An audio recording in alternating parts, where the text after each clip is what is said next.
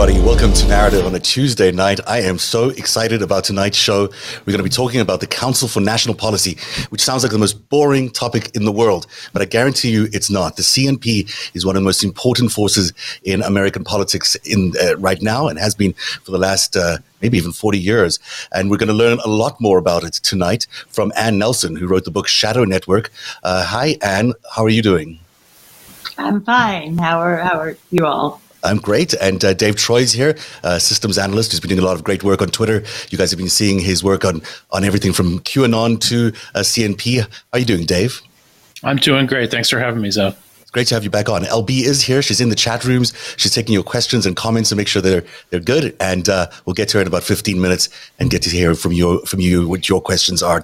What your questions are.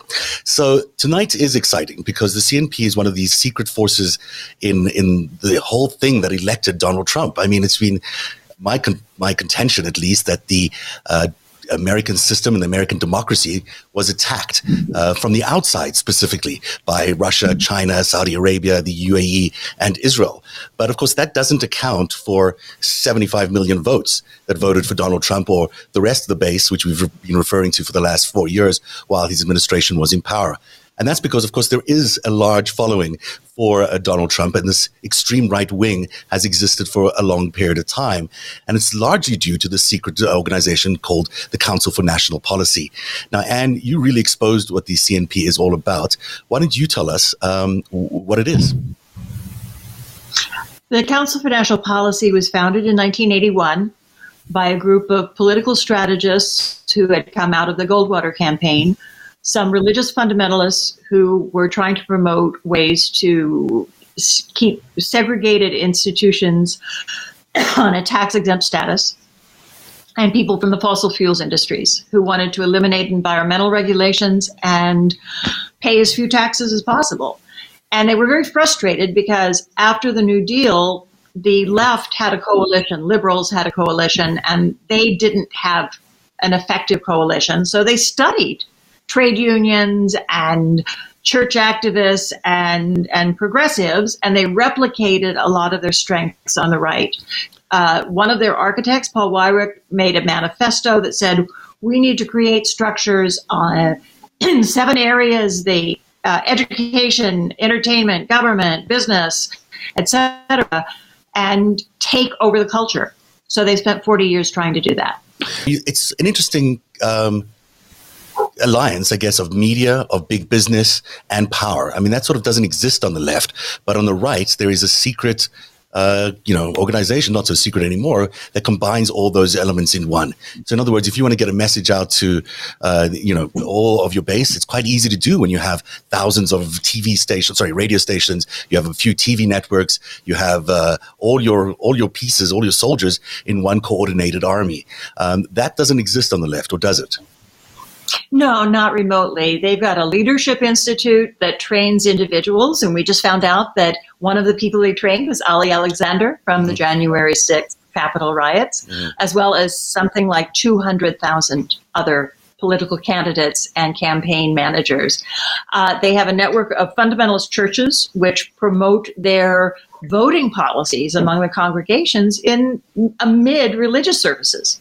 So they're very active in enlisting religious communities for political purposes, even though that is very probably in violation of tax laws. Right. So they also have a network of communications. They have Christian broadcasting. They have right-wing radio shows. And now they have this proliferation of online platforms, which all have this unified messaging that get out the vote in critical states at critical moments, and can actually swing the elections in our very oddly configured political system. You've mentioned the judges a little bit, but also the impact on the judicial system has been quite remarkable, especially on the Supreme Court, where they've had 3 Supreme Court confirmations of justices there. That's a huge win for them, obviously. They've got the circuit courts and the courts of appeal in the Supreme Court. And under Trump, they were able to ramrod over 200 lifetime judiciary appointments through. Wow, that's amazing. Is well on the way of transforming our legal system. And what's the goal behind that? I know we'll talk a little bit more about Stop the Steal and some of that a little later on, but what's the goal of having so many judges? What does it do for them? Well, they come out of organizations whose heads belong to the Council for National Policy. So you've got the Federalist Society, the Heritage Foundation, and the National Rifle Association, who've been very influential in these appointments. And they want judges who will rule in their favor. And I believe that what drives them is money. So the environmental regulations are a big target. Tax law is a big target. They also want power, so that works through voter suppression and gerrymandering. And their window dressing, I believe, involves religious issues. So they packaged issues like abortion in a very misleading and dishonest way. But they push that through in order to gather this popular support from the fundamentalist churches. So you think they're willing to give up democracy for money? Do you think that's as simple as that? I think in their minds they represent democracy, but they're a shrinking minority in this country. And a lot of the issues that they espouse run directly counter to the majority of public opinion. So they have to figure out how to game the system. And again, our political system is very intricate and not always, it's certainly not one man, one vote. Far from it. We've got an electoral college, we've got a Senate, we've got many anti-democratic institutions, and they have worked at gaming them to the point where they can assert minority rule. Absolutely. There's a great quote. It's great only because it's speaking the quiet part out loud. That Pete Sessions once said, "If the purpose of the majority is to govern, the purpose of the minority is to become the majority." So Pete Sessions, a former congressman for the Republican Party, obviously their goal is not to become a big tent. Their goal is to do whatever they can to make sure that their minority stays in power. And that seems to be the goal that they're chasing through the CNP and through other institutions. Now, Dave, you've done some interesting work about the origins of the CNP, because some of it comes out of the intelligence services. Yeah, it's sort of a complicated story, and there's a lot of different through lines that you can kind of pick to study how this came about. And, a lot of this comes from reading Anne's work. But in addition to that, in the mid-1970s, there were a lot of concerns about the overreaches within the intelligence community, specifically things that the CIA and Army intelligence were doing to monitor Americans, things that the FBI was doing with relation to the civil rights movement. And so this is right after Watergate, really. I mean, that was sort of the thing that parallel to Watergate. Yeah. So there was a thing called the Church Commission that was put into effect in the 1973, 1975 timeframe that studied what the intelligence community had been up to. And, there were a lot of different things, illegal, let's say extra legal assassinations and various kinds of monitoring of Americans. And so they put into effect a variety of new restrictions in the form of executive orders and probably some laws and things like that basically restricted what the intelligence community could do in terms of monitoring Americans. And so this created something of a rift within the CIA and the intelligence community, where you have to remember that a lot of the folks that formed the CNP were really concerned about fighting communism. So they were concerned about fighting the USSR and China, and they had the opinion that a lot of this restriction that was happening within the intelligence community was coming about due to communist infiltration, which they mostly pinned on the Democratic Party. Mm-hmm. So, they felt as though there ought to be the opportunity to continue doing this kind of monitoring, but they would have to do it extra sort of, legally and outside of the overview of Congress. So they started, there's a guy named Larry McDonald, who was a congressman out of Georgia, actually represented much the same geography as what Marjorie Taylor Greene represents now. He teamed up with Major General Jack Singlaub, who was a early OSS and CIA veteran, who was also at Jedburgh in World War II, which is a very elite sort of special forces group that was in France in the 1940s.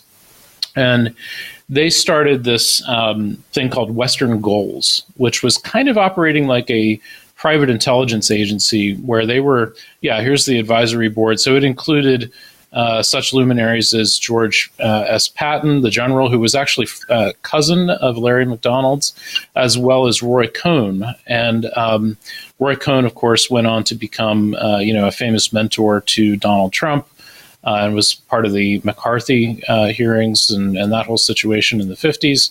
And then, of course, you've got in the upper right there General John Singlaub, who is he turns up in so many different aspects of this story. But at any rate, this Western Goals Group decided what they were going to do was to harvest intelligence that was no longer able to be legally harvested by the CIA and index it. And they bought a big expensive computer, and they were pulling in information that they had from the LAPD. They were very interested in Hollywood and kind of, stemming the communist threat, which of course was real. You can't deny that, there were various kinds of communist threats taking place throughout the 50s, the 60s, but these guys took it well into the 80s. And the thing that happened was that Larry McDonald died in 1983 when the Korean Airlines 007 flight was shot down over Soviet airspace. Apparently it strayed into Soviet airspace.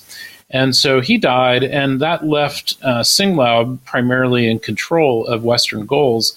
And Western Goals ended up being the money laundering conduit that was used to take in private donations from individual donors like Joseph Coors and Ellen Garwood and a variety of others who were funding basically the Contra operation in Nicaragua, fighting the Sandinistas, who were the leftist rebels that were, trying to instantiate a communist revolutionary government. So, so it was kind of arm's length from the intelligence community. It wasn't entirely independent, this Western Goals.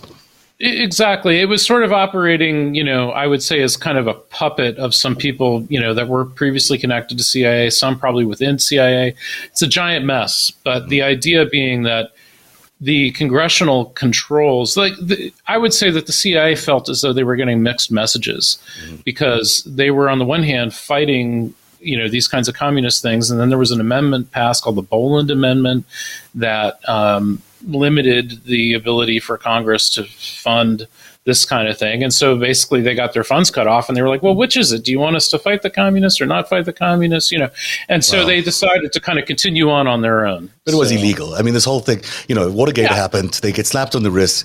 There's a bunch of new legislation that tells them to stop doing this stuff. And they decide to continue to do it for maybe noble reasons, but still they decided to continue. Maybe noble initially, but then it kind of got weird after that. Right. So. And all of this under George H.W. Bush as well, which is interesting. No, this was largely under Reagan in the mid to late 80s. And then ultimately it was sort of adjudicated under Bush's administration. And it was actually William Barr acting as Attorney General under George H.W. Bush that rendered pardons for people like Bud McFarlane and other people, Oliver North and different. I mean, when George H.W. was at the CIA, he's the CIA director. That was in the late 70s. But it was so around that period of time when after Watergate, he sort of decided to take things on an independent streak, if you will, and start all these organizations.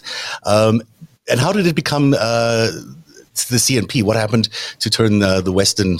What are they called? The Western Goals. Well, Western Goals. How did they turn into the CNP?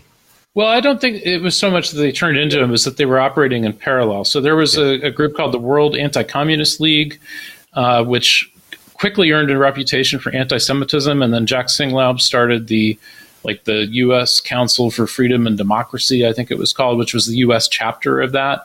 And then the Council for National Policy came shortly after that, I believe. And the Council for National Policy was, and Ann, you should correct me if I'm missing a detail here, but it was very much put into place to capitalize on Reagan's presidential victory and the idea that they wanted to very quickly build out both short and long-term strategies to capitalize on the gains that they might be able to make at that time. And Singlaub's 1981 role in the CNP, did he have a role, or was it just a parallel role that he's Singlaub was in on the very early stages of that. I don't know what whether he was officially a founder or whatever, but I think, Ann, he was very much part of that circle. I think that's correct to say. He was a member. He was a member. And what you had and as I show in my book, Shadow Network, you had the CNP at a very early stage, and the executive director raising money for the Contras and inviting the Salvadoran death squad figure, Colonel Roberto D'Aubuisson, to Washington for an event. And it's important to remember that, I mean, I was in Central America. I was in El Salvador and Nicaragua at this time. And you had a lot of people coming through who were Vietnam alumni. And there was this sense that they'd been betrayed into losing the war in Vietnam, that the communists were on a roll, that Central America was the next Vietnam, and that they were going to win this one and consolidate the victory with Reagan, because they knew that in terms of the culture, young people and minorities and the majority of Americans were not moving in their direction. And also remember that demographically, the military has traditionally come out of several areas, the South and the West, as well as conservative Catholic communities.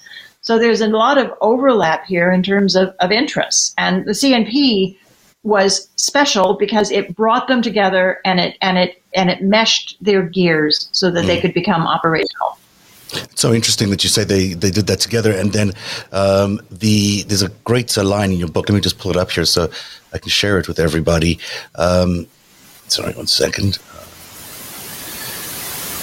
There we go. So you said that the Council for National Policy is an influential coalition of Christian conservatives, free market fundamentalists, and political activists, which is really the center of power for this group and for the GOP in general. I mean, the GOP is centered around everything that the CNP is centered around. All its policy seems to come from there, all its activism seems to come from there, and all its representatives, so a lot of the representatives, are supported by the CNP. Is that an accurate description? Well, it does now, because they staged what I call a gradual leveraged buyout of the GOP. If you go back even 10 or 20 years, you get people in the Republican Party like Christine Todd Whitman who are environmentalists. You get moderates who like Mitt Romney who look at different models of health insurance. So those figures have been purged and marginalized. And in their place, they've groomed figures like Josh Hawley and Tom Cotton, who are fundamentalists and who are very much true believers who do not stray from their party line. In terms of money, because that always comes down to money, who really backs the CNP? Who are the big money brokers in the CNP? It's an interlocking set of organizations and donors. Mm-hmm. Some of them are the DeVos family, as in Betsy DeVos's parents and parents-in-law and her brothers, Eric Prince. They've been major donors. They run the Amway fortune in Michigan. And the Koch brothers have been funding CNP projects. CNP donors have been funding Koch operations for many, many years.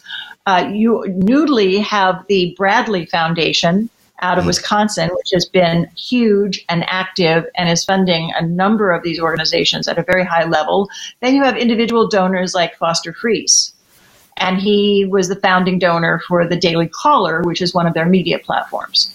So it's also important to realize that there's a lot of sub-organizations under the CNP. There's, if you look at the Koch brothers, they have, various institutions underneath them, whether it's ALEC or the Freedom Enterprise, what's it called, the American Enterprise Institute. They have Freedom Works. Those are all part of their world. And then I guess the Mercers are involved in the CNP too.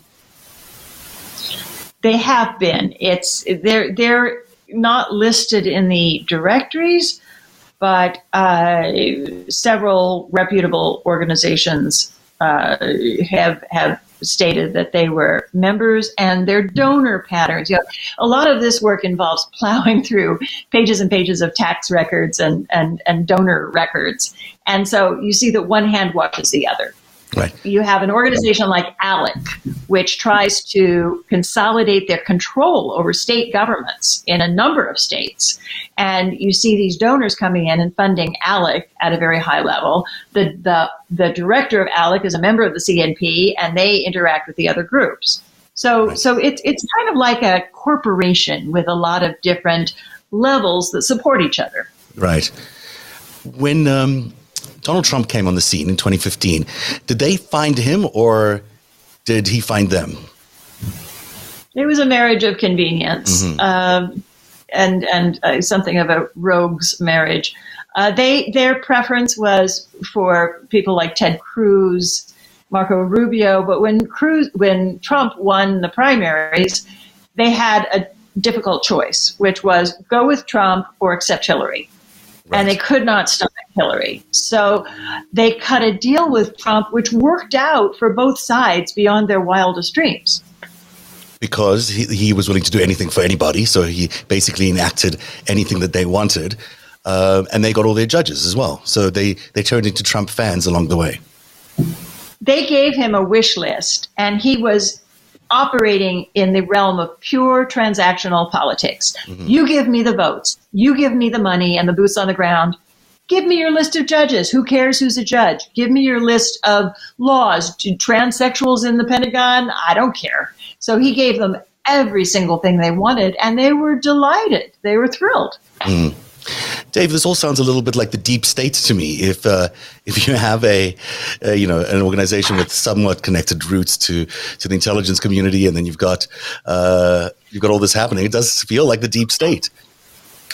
Well, I think, the better way to think of it is probably long-term planning. Something like the CNP, you have to remember who, influenced, like Paul Weyrich. He was very much influenced by William Lind, who was a, military, strategist who came up with this idea of fourth generation warfare.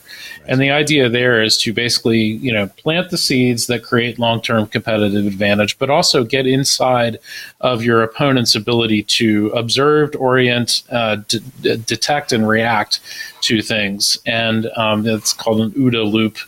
And if you can kind of move a little bit faster than what your opponent is able to kind of detect and comprehend, then you have this kind of really strong long-term competitive advantage. And that was really what they were doing. So they were planting people into the culture, as early as, the early 1990s, with the idea that those people would be relevant in 10, 15, 20 years.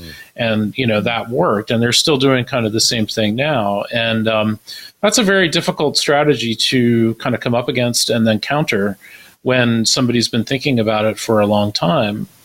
So, this whole deep state thing, you can get into big arguments about where that came from. There's a lot of discussion that it came from, like Turkey and other kinds of places where this has been, kind of the same playbook has been employed.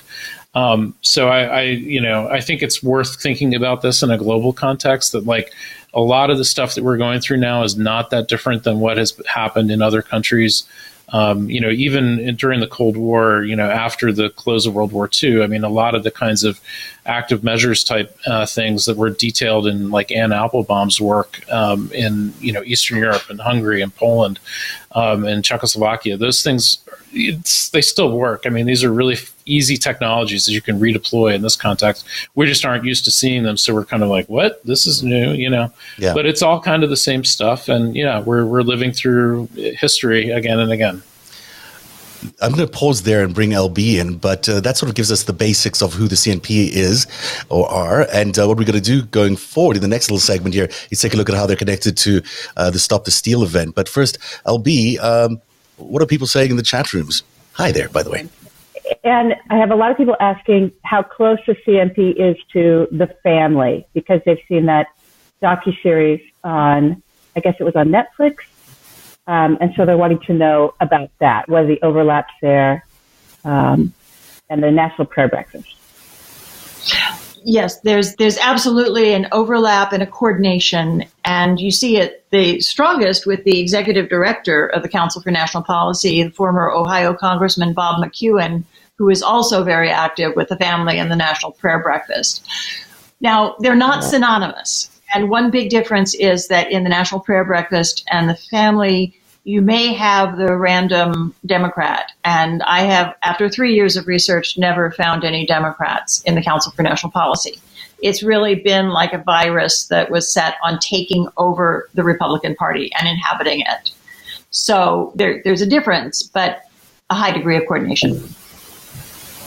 Okay, great.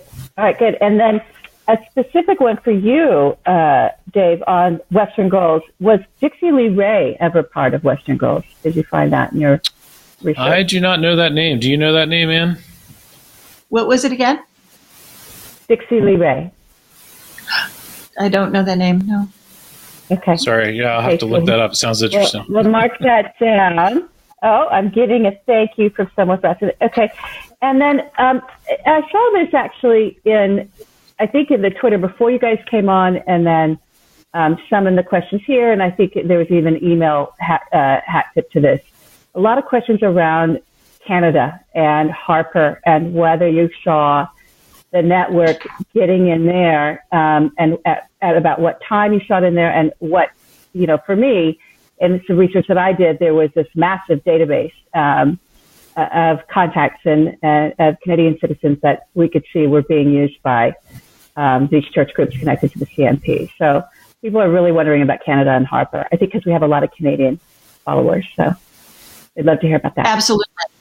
I used to work for CBC television and radio, so I've had a very strong affection for Canada, and I've been extremely concerned about this because in Shadow Network, in one of the final chapters, I quote a Canadian pastor who's been approached by the pastors who are working on the American end of this and laying out their whole approach, and he gave a sermon that was recorded about it, and obviously the whole idea was that Canada replicate this approach. Then I found that the apps that were used by the Trump campaign, the Family Research Council, and various other NRA, National Rifle Association, all by the same developer, were also used by the Conservatives in Canada. The same app template. And then recently we had a campaign in Canada where you had the activation of young anti-abortion activists who were going door-to-door canvassing in Canada during the campaign, which was an absolute parallel to how they work in the United States. So I have been in touch with various Canadian journalist colleagues, begging them to undertake an investigation of this, because I think that it's as great a threat to Canadian democracy as it is to the U.S. Absolutely. I also, they're very active in Australia. They were very active in the Brexit campaign in the UK with the Le Pen operation in France. That's right. And once they find the technology that works, they replicate it with their alliances. Absolutely. Dave? Yeah. I wanted to add real quick that, yes, this is a global network. And so, whatever works sort of one place, they will try to kind of cut and paste it to other countries. But specifically to Canada, the things that I've seen related to the networks that I've been looking at are Harper, Molyneux, and Ezra Levant in particular. Mm-hmm. That's somebody to keep an eye on. Absolutely. Ezra's done some real damage to democracy in Canada. Yeah.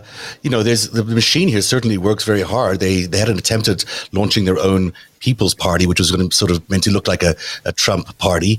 That failed because it was exposed that the Koch brothers, in fact, supported him, or that party. But there's a network that the Kochs also fund called the Atlas Network, which does a lot of the work around training think tanks and think tank employees into how to become politicians. And it's been used a lot in Latin America to turn some of those countries into these populist Koch-like party states. And so it's definitely a global thing, but it's something that is actually funded directly by the Koch brothers. And it's a deep threat when you think about democracy in general. There are fewer and fewer countries around the world that are democracies. If Canada goes, then, United States is a little bit more lonely on the world stage. There's only 8% of the world right now that is considered democratic or truly democratic. That's very, very small compared to what we were used to just a few years ago. So definitely it's a global threat, and that's something that we need to focus on very, very carefully. Thanks, LB. We'll check in with you a little bit later and get some more questions. Okay. Thanks so much. Fix my light. I'd also say that a lot of these operations are based out of Alberta, and you have the same confluence of the fossil fuels industries and the fundamentalist networks. true in parts of the U.S. And then the Koch brothers owned a lot of the oil industry up there in Alberta as well. It may be indirectly, but they certainly owned a large piece of it. So, Anne, you wrote this incredible piece in the Spectator, Washington Spectator, about the Stop the Steal event. And all the same people and influences that came out of the CNP seem to be present at the Stop the Steal event on January the 6th. I'll show you everyone the cover because it's got a great graphic of democracy, or just Lady Liberty being stabbed in the back. And you write how the CNP, a Republican powerhouse, helped spawn Trumpism, disrupted the transfer of power, and stoked the assault on the Capitol. So this is quite a serious allegation against the CNP. This is not the kind of stuff they'd normally be involved in. They wouldn't normally be storming the Capitol. But you're saying they, in fact, were involved in every piece of it. That headline was negotiated for several hours in terms of the precision of language. They stoked the assault. I don't know that they led it. But what I try to do in the piece with a great deal of documentation, there are many, many links, and I am totally transparent about the research. And I show how over a year ago, the Council for National Policy and its affiliates started saying, how do we guarantee Trump wins? And they started out saying, well, we'll hope to win the popular vote. It's looking pretty good. COVID hits. Well, if we lose the popular vote, how do we guarantee the Electoral College? That starts to erode. And as they get closer and closer to the election, their options shrink and they become more desperate. Then they say, well, already in August, they're looking at the legal solutions of challenging the votes in the states where they have friendly courts that they hope can turn the number of votes in their favor. And finally, through people who are very high-ranking members of the Council for National Policy, such as Jenny Beth Martin of Tea Party Patriots, such as Adam Brandon of Freedom Works, Charlie Kirk, Ali Alexander, who's a former member, they organized the protest of January 6th. We're still trying to find out where the line is between the protest and the assault. More investigation will be required. But what is not in doubt is that they sought to disrupt the peaceful transfer of power. I took a stab at making a graphic just to explain to people all the connections here, and I may have got some of these names wrong, but if you look at this graphic, you sort of get a sense of all the different entities that relate to the CNP. Now, some of these, are the Federalist Society and the Judicial Crisis Network, which may have been more involved in getting federal judges involved, but almost all the rest of these were in some way or another involved with the Stop the Steal event. And I guess Ed Martin of the Judicial Crisis Network was working with Ali Alexander when he first came up with Stop the Steal? Yes, and there were various partner organizations that organized people to come and participate. There was a huge amount of activity in their areas of online communications. And we don't know to what extent, what percentage of people were there because they were recruited by this network, but we know that multiple organizations organized people to come. Right. And in the case of Charlie Kirk, who's a member of the Council for National Policy, runs Turning Point USA, he had buses that were filled and sent to Washington for the protest, and that money was found to pay for transportation and hotels. And that's also the case for Ginny Thomas, isn't it? The wife of Clarence Thomas. Wasn't she also involved in sending buses there? Well, she has been very active with Charlie Kirk's organization. She's addressed them. She's collaborated with him on a number of fronts. She had been on his board of directors. And, of course, Ginny Thomas is the wife of Clarence Thomas and the Supreme Court judge. And you could ask whether a Supreme Court justice's wife should be involved in operations like this. In my research, the only time we'd heard of Stop the Steal, or the first time we'd heard it publicly, was when Roger Stone went on Wars, thank you. Wow. There's too much information in my head right now. And that's when he first mentioned the word Stop the Steal publicly. But it actually came up earlier in the CNP, the idea of being, at least of the election being stolen and then being cheated out of a win, actually originated, we think, maybe from the CNP, where they started campaigning, as you say, in August. I think Stop the Steal started well before then, and I don't know exactly when, but it was certainly... I think there's even evidence that it goes back as far as 2016 as a kind of a concept. Yeah, as a concept. And then it was sort of brought out of cold storage in 2020. Yeah, all the wheels that had to mesh for that to happen. You had to have the media operations going. You had to have them recruiting people nationally, regionally. You had to have them organized. You had to have the speakers set up and be on message.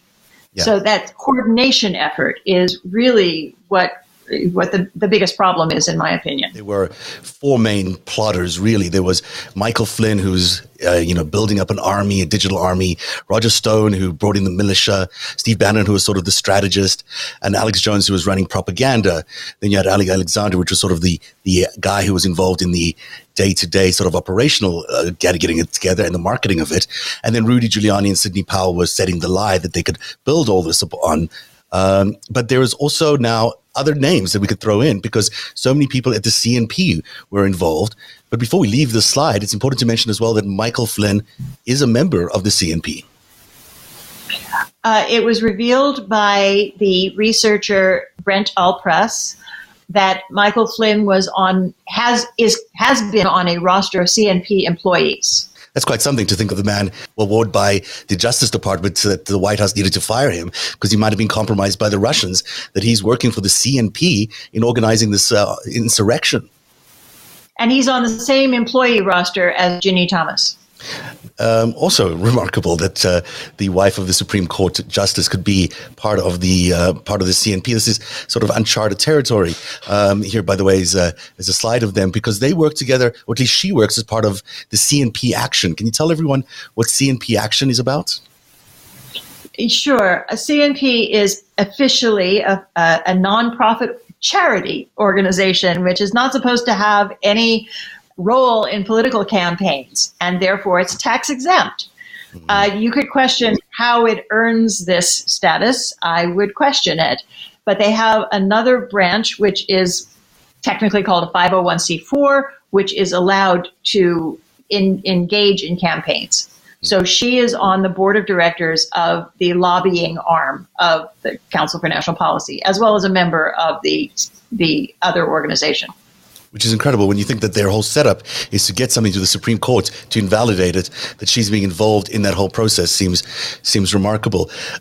Dave, you've done a lot of work on Mike Flynn, and you've been on the show here before talking about his involvement in Q.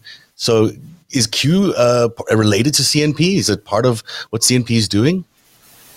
I think that's difficult to know. We're trying to get to the bottom of that. But the one thing that I can say is that there's a high degree of overlap between people connected to the CNP and various kinds of things that we've observed in the Q, analysis that's been done. So, for example, there were people involved from Eric Prince's group, and Eric Prince's family, the DeVosses and whatnot, very tightly tied to CNP, who were involved with disrupting the pipeline protests at Standing Rock. Now, when we first came across this, we didn't quite know what to make of it, because we saw several of the same people involved in that operation that ultimately went on to be involved with the QAnon operation. And you kind of go, why would there be people in 2016 and early 2017 that were connected with Eric Prince's group that went on to become involved with QAnon? That's kind of weird. So it's those kinds of overlaps, people like Lisa Kleypier and Sean Stone, that, got involved in that Standing Rock operation, that kind of paint the bigger picture. And if you recall what Ann said about the founding of CNP, some of the founding group was around oil interests and, petro interests. So this has been a kind of a longstanding theme. And what we find is that, the people that were fighting the Iran-Contra situation, there was a group called the Christic Institute, which is connected with the Vatican. And the same Christic Institute morphed into something called the Romero Institute, which was fighting the Eric Prince side of the equation at Standing Rock. And they were intervening on behalf of the Lakota peoples. So when you see these kinds of overlaps that span something like 30 years, and you go, what is going on here? And oh my gosh, it's the Vatican involved, and it's some of the same interests on both sides, and you've got the Koch brothers in the mix. You start to realize that there's some deeper themes of history that are happening here. It's not just like one-off crazy, 2016 politics or 2020 politics.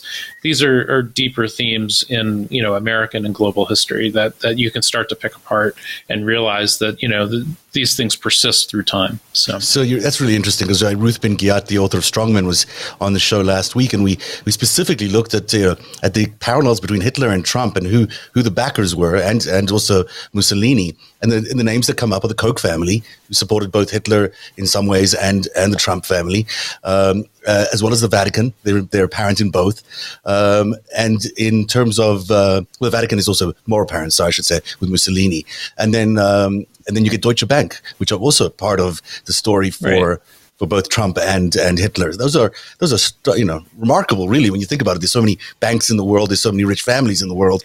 Why do these keep showing up? And do you have any guesses on why? Well, I think, it's possible for sure to kind of go down the rabbit holes and come up with all kinds of interconnecting things through history. And I think one needs to guard against, seeing connections where maybe there aren't any, especially because, over the course of 70, 30 years, it's not the same people. It's different people. We're not responsible for sort of the actions of our forebears and all that. But at the same time, there are these kinds of themes throughout history. So, if you look at who was opposing communism in like the 1970s, it was people that were, more on the right. And then if you go back to the 1930s, the people that were opposing communism were also people that went on to kind of be associated with a lot of the right-wing activity in Europe and Nazis and that sort of thing. So, these are themes that persist through history, and these networks, like I think Anne was really prescient to formulate her approach to CNP as a network, because it is a network. And the thing you have to realize is that these networks don't just sort of instantiate instantly in time. They persist, across time. So somebody like Jack Singlaub, who actually is now 99 years old and still alive. Oh, wow. He's been at this since like the late 40s, and it was in, obviously as part of the OSS, and, he landed into Normandy. I mean, like this, he's in many ways a very, kind of amazing American figure. But at the same time, he also went down this path of, being very, very anti-communist, which, in the 1950s seemed like a reasonable thing to do. And then it kind of morphed into this more, very virulent right-wing kind of persona, until the point where they started to think that the communist threat was here in this country, and they started to fight the Democrats as if they were the Bolshevik. Narrative is funded by viewers like you. Support our independent journalism at patreon.com/narrative.